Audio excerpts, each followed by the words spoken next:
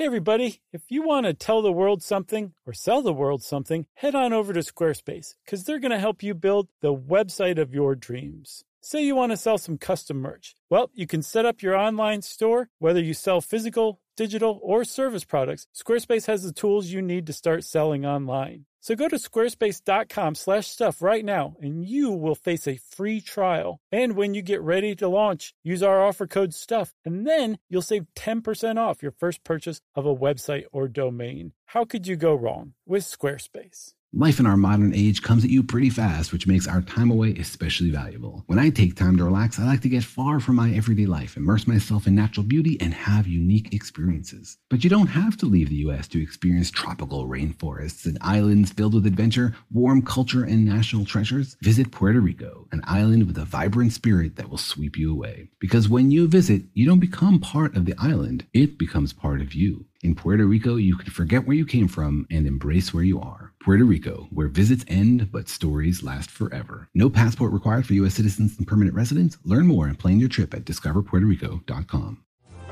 Welcome to Stuff You Should Know from HowStuffWorks.com.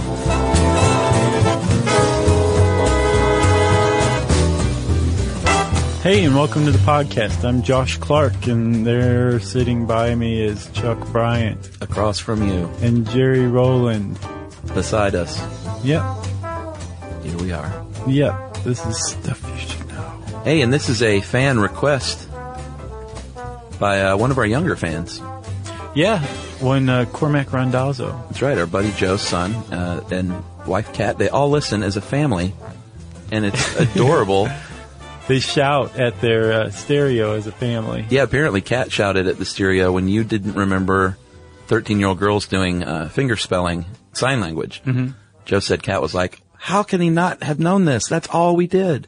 It wasn't around in Toledo. Yeah, and you know what? Emily didn't know about it either, and she was in Ohio, so maybe it's everywhere but Ohio. Yeah, Ohio, left behind as usual.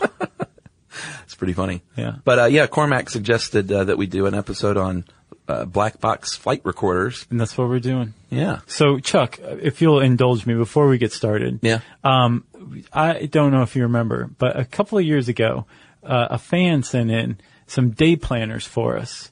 That were like year-long day planners. They're the ones made out of old library books? Yeah, and and they had like decoupage, liquor stuff on the covers. They were great. Perfect. Yeah. Can't find anything even remotely that good anywhere. Been looking for a while. So, dear listener, if you are still out there and you are listening, get in touch with us because I would love to buy those from you every year. Oh, yeah? You like those? Oh, they were great. Yeah. Yeah, Yumi went crazy for it. Nice. Yeah, so if you are that person, get in touch with us. Yeah, to Stuff Podcast at discovery.com and put in the subject line, I'm the person Josh is looking for. Or day planners. Or day planners. Like that. Yeah. Okay, thank you, Chuck. Sure. So we're talking black boxes. That's right. It's pretty interesting, I thought. Yeah, we should probably put to rest the inane question of if they can make something like a black box that can survive an airplane crash. Why don't you just make the whole airplane out of black box material? And the answer is because it wouldn't fly. Yeah. Simple as that. Yeah. So I'm glad we got that out of the way. Yeah, and they're also, we should go ahead and say right up front, they're not black. No. They're generally like bright orange with like reflective tape and things because you want to be able to find it. Yeah. Amongst the rubble. As of I think the 60s or 70s, there became a mandate where you had to paint them bright orange so you could find them. But they think that they were called black boxes originally because either the original ones were black. Yeah. Or because it was kind of a grim moniker because the boxes would become charred in the wreckage and turn black. Yeah. I saw another explanation too that I don't think holds water, that they were initially like round and red. And, really? When they first debuted it, someone in the room said, oh, what a nice black box, as a smarmy thing to say, I guess, about something that's round and red. I don't know if that holds water, though. Yeah, it's weird all around. And apparently, in the aviation industry, they don't call them black boxes anyway. That's like something for the news media and jerks like us. They probably call them crash survivable memory units. I think what they call them is either one of the two things that are either a flight data recorder or a voice box. Well, there's a lot of, it's not that hard, but because of the media and in part because of this article, it's very unclear that black boxes are different things. Yeah, there's two different, we'll get into it, but there's really two different kinds. And what you would think of as a black box is actually a group of components. It's a system. That form the system that's meant to record the flight data and the cockpit sounds, which is the discussion and the beeps and the pings and all that of every single flight that goes into the air. Commercial flight. Yeah. Yeah. In order, and then is housed in a way that it will survive even a horrible plane crash. And it's frequently the only survivor of a plane crash. Yeah, and we'll get to the testing of these, which I thought was kind of the coolest part later on. Yeah, I thought so too. And the whole point is, of course, is to get all the data to figure out what happened in a plane crash. What happened? Because very frequently, it's not, again, if it's the sole survivor, then there's no one there to say, oh, well, there's fire. There's fire. Somebody lit a fire in the cabin and the plane blew up. Yeah, but you could hit play and hear the pilots going, someone lit a fire in the cabin. Right, yeah. And there you have it. Yeah. But it's a little more complicated than that. And goes back to, in the 1940s, there was a Finnish aviation engineer named Vieho, which doesn't sound Finnish, Hitala. There is immigration. And he did some of the first flight recording with something called the Mata Hari for World War II planes, test flights basically. But I think it was only like instrument readings at the time. Really? It wasn't recording any voices like cockpit recording. Well, supposedly the Wright brothers had some sort of recording device to record their propeller rotations. That's pretty cool. Yeah, it's like there's been flight data ever since there's been flight. That's awesome. I found that an Australian named David Warren was the one who really came up with the black box recorder. Yeah, he's the one that brought the voices into it, the actual audio recording of the cockpit. Okay. Yeah. Yeah, he was a member of a crash investigation for a mysterious plane crash, and he thought it'd be really good if we had like a recording of what was going on at the time, so he developed them. Yeah, he's like, that couldn't be too hard. Right. And that was the 50s, I believe. And they became widespread and mandated in the 60s. Yeah, in Australia, it was the first country, and I guess even continent, to make them mandatory. Yeah. So go Aussie, Aussie, Aussie. Yes. Good on you. So initially the black box recorders were recording on magnetic tape, and then they moved strangely enough, in the late 90s, early 2000s. It wasn't until 2008 that they fully switched? Yeah, that the FAA mandated. Really? In 2005, there was a list of proposed rules, and one of them was, let's get rid of magnetic recorders, which no one uses anymore. Yeah. That's 2005 after all, and go to solid state digital CDs. Recorders. Yeah, right. Yeah. No, cassettes even. Right. The FAA thought about it and thought about it and thought about it and finally said, okay, fine, we'll do that. One of the big reasons why was with magnetic tapes, you could just record the last half hour of a cockpit conversation. Yeah, it would re-record over itself every 30 minutes. Right. Which is, probably that's all you need. Yeah, you want to hope that your plane doesn't take 30 minutes to go down. That'd be pretty bad. But the big superiority that solid state has over that is that the recording time is far greater. Yeah. The recording media is smaller, more durable. Yeah, fewer moving parts. Yeah, and so it can't break down as easily. And if one part breaks, you can still take the solid state memory sticks and reconfigure them and get the data off of them still. Yeah, they cost between 10 and 15 grand each and are usually come straight from the manufacturer, like they work with the airplane manufacturers themselves to like pre-install them on these planes. Right, yeah. So you have a black box manufacturer who sells them to the airlines or the airplane manufacturers who sell the airplanes. Right. Yeah. To the airlines with the black boxes already installed. It's like a part of the plane. That's right. So we should probably explain this now. It's been long enough. Okay. A black box can be, one of two things. Well, one of three things, really. It can be the flight data recorder, or it can be the cockpit voice recorder, That's right. or it can be the crash survivable memory unit. Black box refers to all three of those. Yeah. The important thing, the only thing that really needs to survive the crash is the crash survivable memory unit. Right. That's where the data is sent and housed. Mm-hmm. And that's the one that's super, super beefed up to survive like a nuclear war, basically. Right. So on any flight, on any commercial flight, you have hundreds, if not thousands of sensors going on at all times. And they are measuring things like airspeed, altitude, cabin pressure, cabin temperature, wing trim, everything. What are your flaps doing? Yaw. Yeah. Yeah. You don't just guess it. Yaw. You got to measure it, right? That's right. And so all of this information is coming into the flight computer. And plugged into the flight computer is, basically it's like an upstream passive eavesdropping unit. It's called the Flight Data Acquisition Unit. Yeah. And it takes all of this, That's up front. right, that's up front with the pilots. Yeah. And it takes all of this incoming information and it records it. So not only are the pilots and the ground control getting all this information, but it's being recorded as well. And it's being routed to the recorders through the Flight Data Acquisition Unit, right? That's right. So also up front in the cockpit, you're going to have at least 4 microphones, and in some newer planes, also video cameras.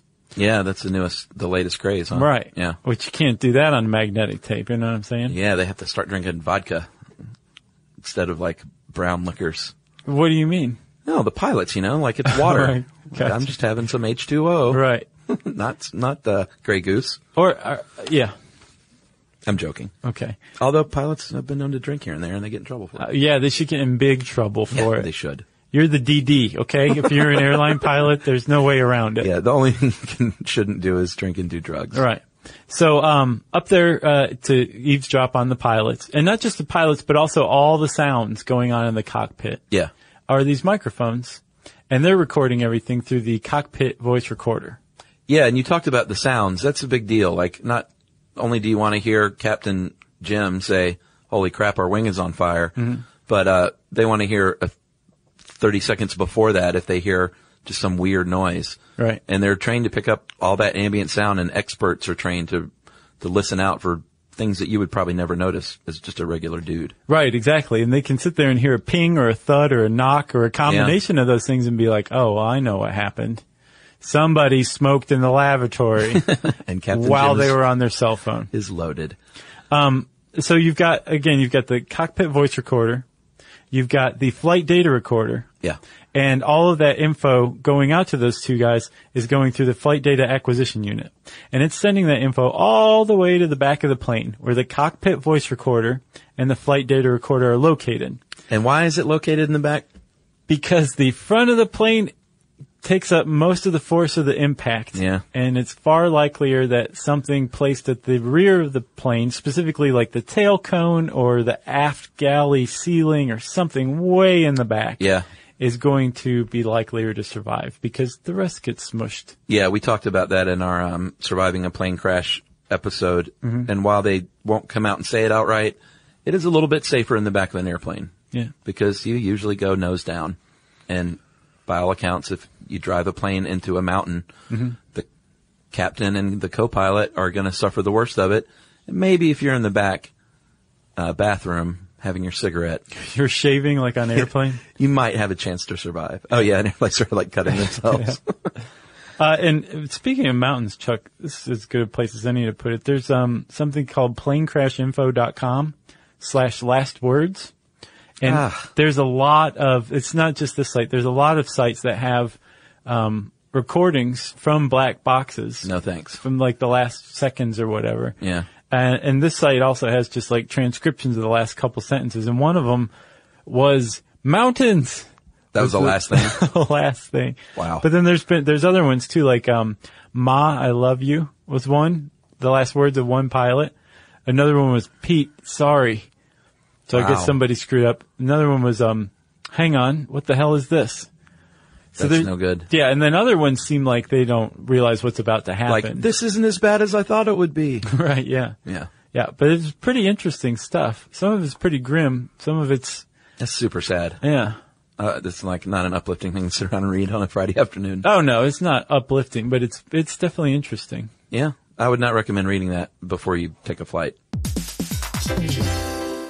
Hey everybody, it's time you heard about Squarespace. Squarespace has the tools you need to create and sell your own website. Whether it's an online course or custom merch, Squarespace has you covered. That's right. Courses is a great program. You can start with a professional layout that fits your brand, upload video lessons to teach techniques and skills, and tailor your course with a powerful Fluid Engine editor. That's right. With Fluid Engine, which is a next-generation website design system, by the way, it's never been easier for anyone to unlock unbreakable creativity. That's right. And don't forget the commerce side, because after that, you can charge a one-time fee, or you can even sell a subscription. Yeah, so turn your creativity into income with Squarespace courses. And right now, go to squarespace.com/stuff for a free trial. And when you're ready to launch, use offer code STUFF to save 10% off your first purchase of a website or domain. Squarespace. When you think about the future, what kind of technology do you envision? Whatever the future holds, artificial intelligence will undoubtedly be at the heart of it all. Join Graham Class as he hosts Season 2 of Technically Speaking, an Intel podcast from Ruby Studio in partnership with Intel. Explore the future of technology that's rapidly evolving our world today with the help of AI. There's still so much work and research needed to fully understand the power and potential of AI, and Intel is at the forefront of implementing AI and revolutionary technology that's changing the world we live in for the better. In each episode, Graham interviews the minds transforming medicine and healthcare, retail, entertainment, personal computing, and more, while pioneering new uses for AI in these spaces. Tune in every other Tuesday and explore the latest technology that's changing our world today and creating a more accessible tomorrow. Listen to Technically Speaking, an Intel podcast on the iHeartRadio app, Apple Podcasts, or wherever you get your podcasts. No, as a matter of fact, Yumi was traveling recently while I was researching this, and I meant to go send it to her. I was like, I can't send her this. She's got to fly back here. That's awful. All right, so we talked. Let's go ahead and talk about the flight data recorder. You mentioned that there are all kinds of data being recorded, like up to 700 types of data can be recorded. Yeah. Like they can tell when you just turn a switch on. That's like, it's logged all of a sudden. Captain turned on, even interior cabin light switch. Mm-hmm. That's all recorded. And the FAA, they require pre-2002 planes to have a minimum of 11 to 29 parameters. If it was built after 2002, at least 88 parameters. Right. I don't see why they just don't log it all if they can. Well, apparently, like that rule that forced up to 88 parameters to be recorded, like cost the airline industry like $300 million or something. And no, that's the reason. They're notoriously tight, so that's why they keep fighting it. And it's the NTSB that's saying, like, let's push this along. It's 2005. We need to stop using magnetic reel-to-reel. Right. And the FAA is like, I don't know. Well, the FAA is being pushed around by the airline industry. Well, scary enough, I guess this is a good time to mention this. There was something called the SAFE Act. Safe Aviation and Flight Enhancement Act. Mm-hmm. And it's been up twice and has not passed this legislation either time. And all they're trying to do is provide a second recorder, and one of them should be deployable in the rear, which makes sense. Like if the plane hits an impact, this thing pops off the back of the plane altogether. Oh, yeah. And it has the airlines are like, well, it'll cost us like $50. I guess so, because because they said the FAA has a long history of delaying much needed upgrades in this equipment, and I guess it's because of price or the airplane lobby. Right. That's when awesome. your federal agency is actually like a safeguard to protect the finances of the industry it's regulating, that's not good. No, it's not. All right. Why can't everybody just do things right? I know. It's frustrating. And money's typically at the root of it all, It always is. Yeah. All right. So we talked a little bit about the testing.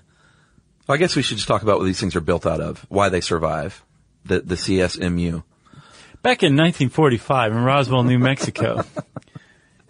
No, but there are 3 layers of materials to keep these things safe. You got your aluminum housing on the outside of it, and it holds all your memory cards. No, the aluminum is inside. Oh, yeah. Yeah. Okay, that makes sense. It's the weakest link, you know what I mean? Yeah, it's on the inside surrounding, it's the last stand of protection, I guess. Right. That is, like you said, it's holding the memory cards. Yeah. Which are the one thing you really want to survive. The only thing. Yeah. And this besides is the people. This is right. That's careless. Right. Yeah. I guess that's a good point. And this is the crash survivable memory unit, which is actually a part of the flight data recorder and the cockpit voice recorder. Yeah. But it's also separate. It's kind of like the Holy See. No, the Holy of Holies, the temple within the Temple of Jerusalem. Yeah, like everything else will get mangled and it doesn't matter. But all you need are, like you said, are those memory cards. Right, okay. So go ahead. There's an aluminum housing around the memory cards. That's right. And then around that, you have it insulated with a dry silica, 1 inch of it. And that is because a lot of times when planes crash, they catch on fire. Yeah. You want to retard fire? Put an inch of silica stuff around this. Yeah. Around whatever you want. Your hand, your head. Sure. Just do it. You won't get burned. And then around that is your outer shell, and it's either stainless steel or titanium. It's about a 1/4 inch thick. And that's like, that's your bomb casing. And all of that is why you can't build a plane out of all this. Yeah, it'd be too heavy. Yeah. And so this 1, 2, 3 punch of a crash survivable memory unit, it's a cylinder. Did you say that? I thought it was implicit. So imagine like a steel box, and you can also go on to How Stuff Works and type in how black boxes work, and it'll bring up images. Sure.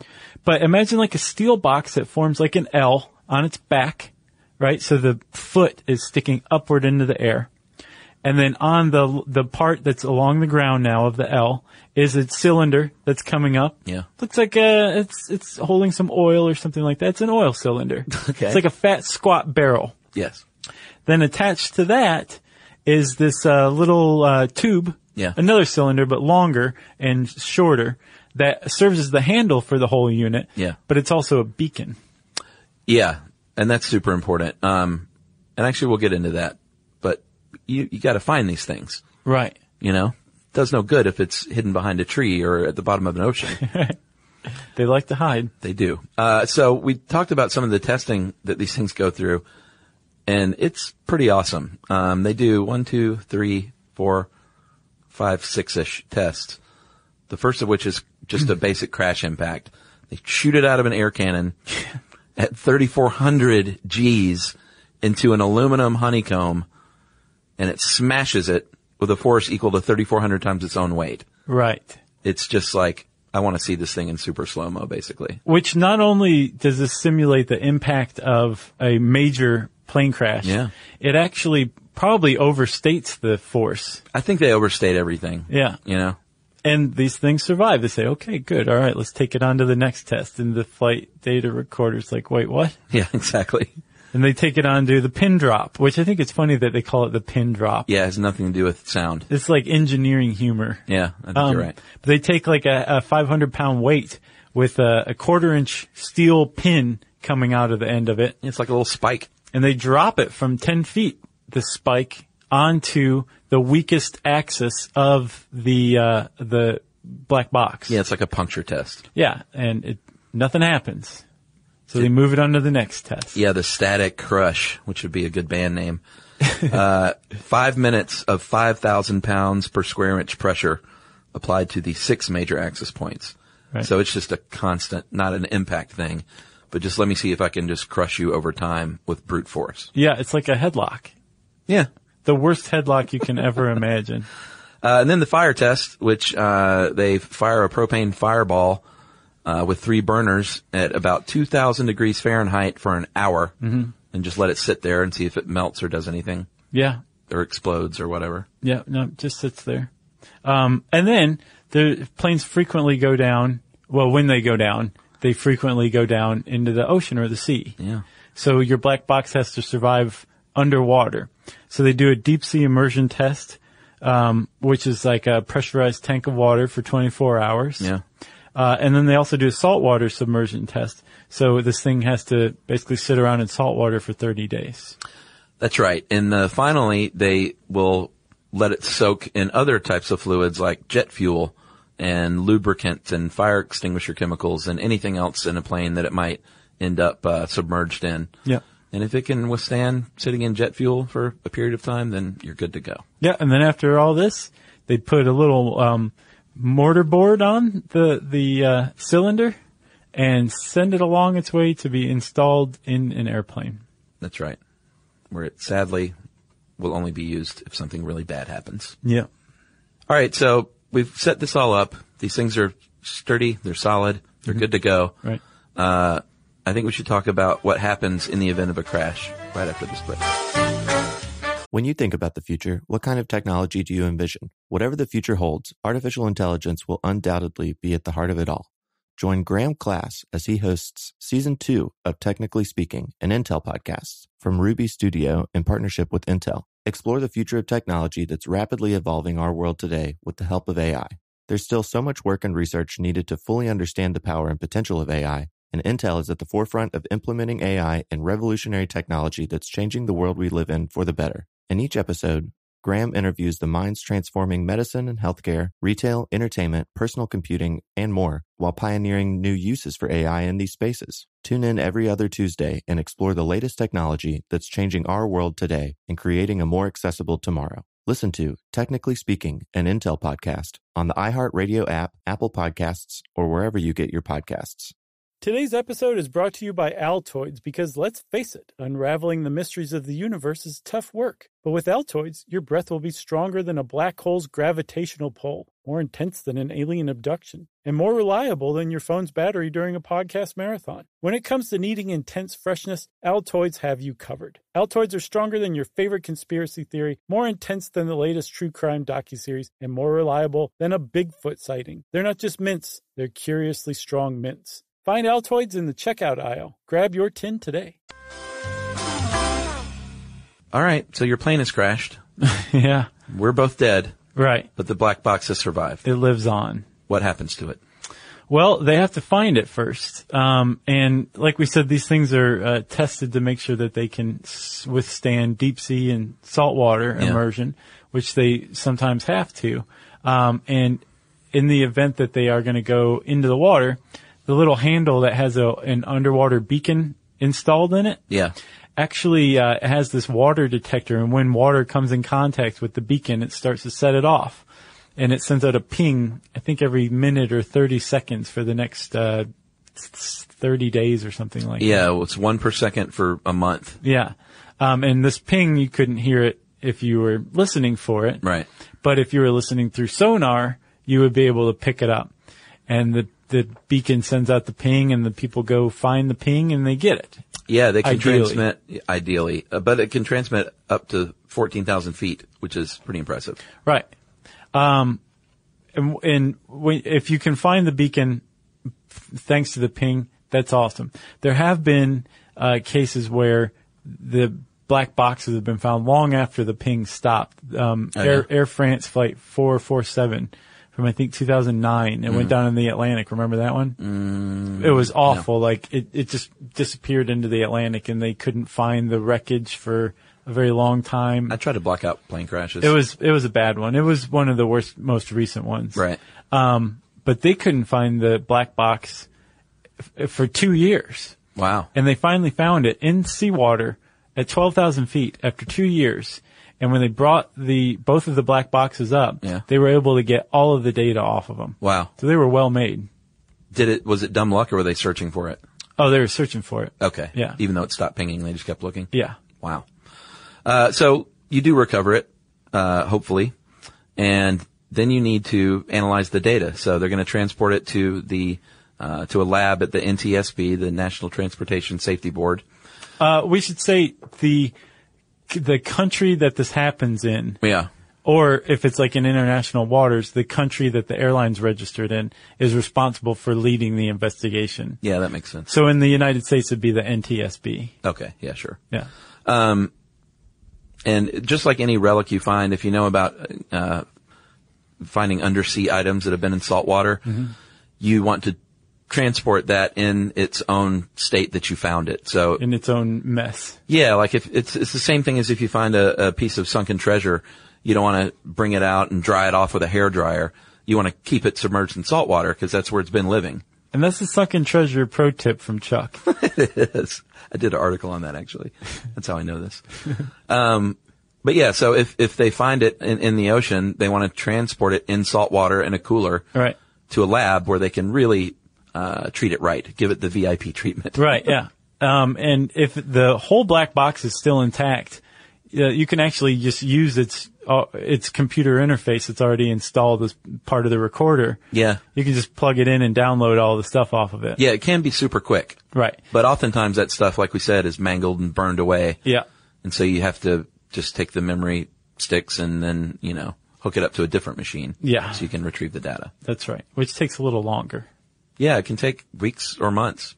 When you get the data, obviously when you have the flight data recorder data, you can feed that into a computer and create a simulation using a model to visualize what the plane was doing based on all those readings from all those different arrays. When you put them all together, it can create a computer model of the plane to show what it was doing at the time of the crash.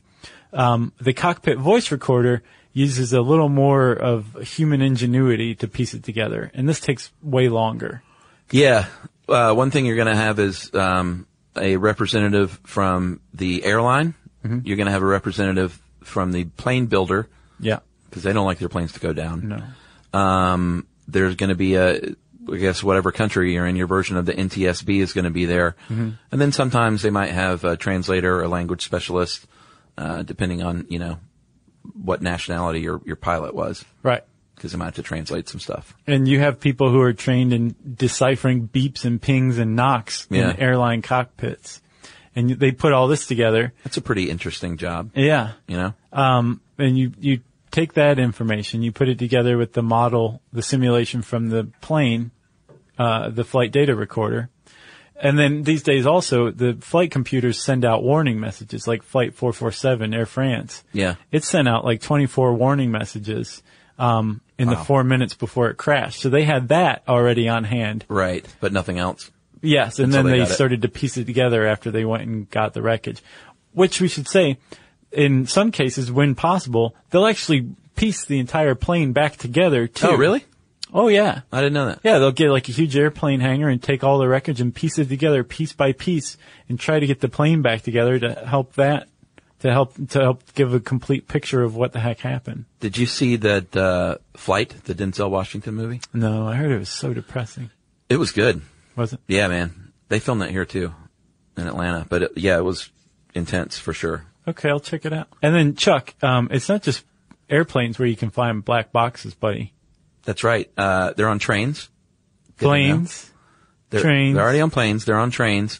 And sort of a newish thing is putting versions of these in cars, either to give you like an insurance break. I think you can opt for these sometimes, to prove that you're a safe driver and get, it basically tracks like how fast you go and if you're speeding and taking turns too fast and stuff like that. Yeah. But they're a little controversial, I guess, because I think in England you can actually get traffic tickets based on. Oh, is that right? Yeah. I knew that was coming. Yeah. But there's some car manufacturers that manufacture basically flight data recorders into their cars already. That's not necessarily recording like your cockpit conversation or anything like that, but it is keeping track of your car. It's like, you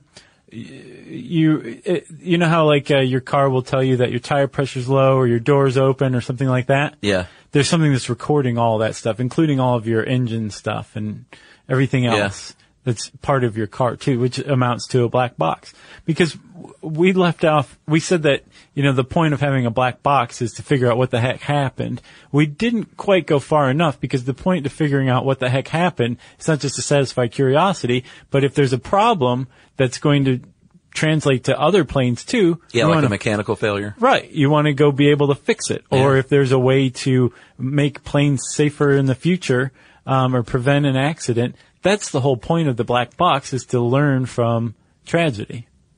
Yeah, they should put the voice recorders in cars for drunks. Yeah. For DUI crashes. This guy sounds drunk. Pull him over. All right, focus. Like you start hearing stuff like that, you're in big trouble. Oh, yeah. Like no one else is in the car. You're saying that out loud to yourself. But you're arguing about whether you should focus or not. I shouldn't be driving. Oh, it's fine. Right. We shouldn't be joking about that. That's like super sad. Well, this is a pretty sad episode. Yeah, but we should make pretty sad episode suggested by like a 4-year-old. I know. What's going on with Cormac? I don't know. We'll have to get to the bottom of that. I don't know what kind of parenting is going on in the Randazzo household. Great parenting, I'm sure. I don't have anything else. I don't either. You got anything else? I got nothing else. Well, we should let Cormac, who this is how we originally got the idea for this episode. We should let him play us out to listener mail. Let's hear it. If you want to know more about Black Box, you type that into the search bar, and you can have fun at our fun and entertaining home on the web, StuffYouShouldKnow.com. All right. Well, that was just too adorable. Yeah, it's pretty cute. Maybe we should make that a regular thing. Yeah. So I have an idea. Okay. You guys out there in podcast listener land, if you have a cute kid, you should record said cute kid doing our sign off for, whatever, saying that if you want to get in touch with me and Chuck, tweet to us, join us on Facebook, yada, yada, yada.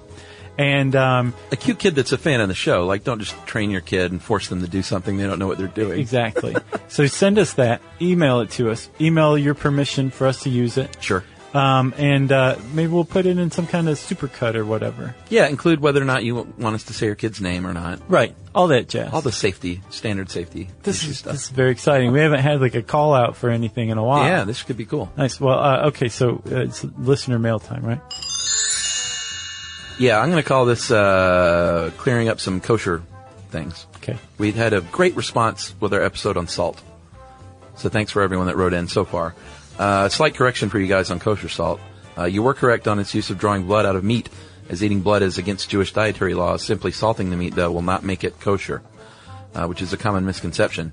To have a kosher meat, firstly, you must have a kosher animal, one that chews its cud and has split hooves. Sure. While pigs have split hooves, they do not chew their cud. They are not kosher. It cannot be a scavenger, so no catfish or lobsters. No lobster. I saw that Seinfeld. Oh, yeah, that's right. Yeah. Although fish is not considered meat, it is called parv, P-A-R-V, essentially meaning neutral, as in not meat or dairy, which are never eaten together. Right. And it cannot be a predator, so no hawks or chickens. Or no chicken hawks. Are chickens predators? If you're a worm, a chicken's a predator, you know what I mean? All right, secondly, guys, and this is key, the animal must be killed in a ritual called shechting by a trained ritual slaughterer. Can you spell that? S-H-E-K-H-T-I-N-G. The second H threw me. Shechting. This process involves a super perfectly sharp rectangular-ended knife that's about twice as long as the particular animal's neck. It is forbidden to stab or tear the flesh, hence the squared end and sharpness. In one swift motion, the esophagus, trachea, carotid arteries, and jugular veins are all cut. The animal may not even feel it. Well, who's to say? And will pass out and then die in seconds. The blood is then drained from the animal, and after butchering, it is salted with kosher salt to draw out the remaining blood and rinsed. You know, I knew a lot of that because I read this very, very interesting article in Harper's several months ago. Oh, yeah? And this guy basically infiltrated the meat industry in, like, Nebraska or something like that. And he describes, like, a kosher process of slaughter and how different it is from regular process. Right. But then they have this special guy who's, like, a rabbi or something who works on this line at this slaughterhouse in Nebraska. He's, like, a super specialized dude. Throat cutter? Yeah. Wow. But he uses like this incredibly sharp instrument. He's really good. He's a shechter. It's a really, really interesting article. I can't remember the name of it, but I recommend anybody going and finding it. You know what? Maybe you can post that in your blog. Do I have a blog? Yeah, you do your blog posts about the best things you've read this week. Oh, yeah. Maybe you should throw it in there. Yeah. All right. So those are the very basics of kosher meat, guys. Jewish dietary laws and certification are much too lengthy for an email or a single episode for that matter. It's very convoluted. I highly recommend a delightfully witty book called Kosher for the Clueless but Curious by Simon Appisdorf. I hope this guy's just making words and names up. I hope I've shed some light on this highly complex aspect of Judaism. And that is from Michelle in Cedar Park, Texas. Thanks, Michelle. Which is near Austin. Nice. If you want to set us straight about something, we are always glad to hear more information Like we're kind of like sponges, you know? Agreed. You can tweet us short bursts of information on Twitter at SYSK Podcast. You can post us information at facebook.com/stuffyoushouldknow. You can send us an email to stuffpodcast@discovery.com. And you can hang out with us at our home on the web, stuffyoushouldknow.com.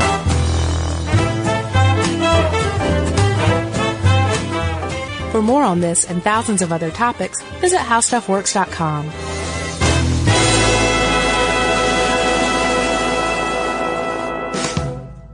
Hey, if you haven't heard of Visible, well, now you have. They're the wireless carrier that's making wireless visible. It's in the name. Switch to Visible, the wireless company that makes wireless visible. Get a one-line plan with unlimited 5G data powered by Verizon as low as $25 a month, every month, taxes and fees included. Use promo code STUFF20 to receive $20 off your first month for listening to this podcast. Switch now at Visible.com. For data management practices and additional terms, visit Visible.com. The Visible monthly rate is $25 per month.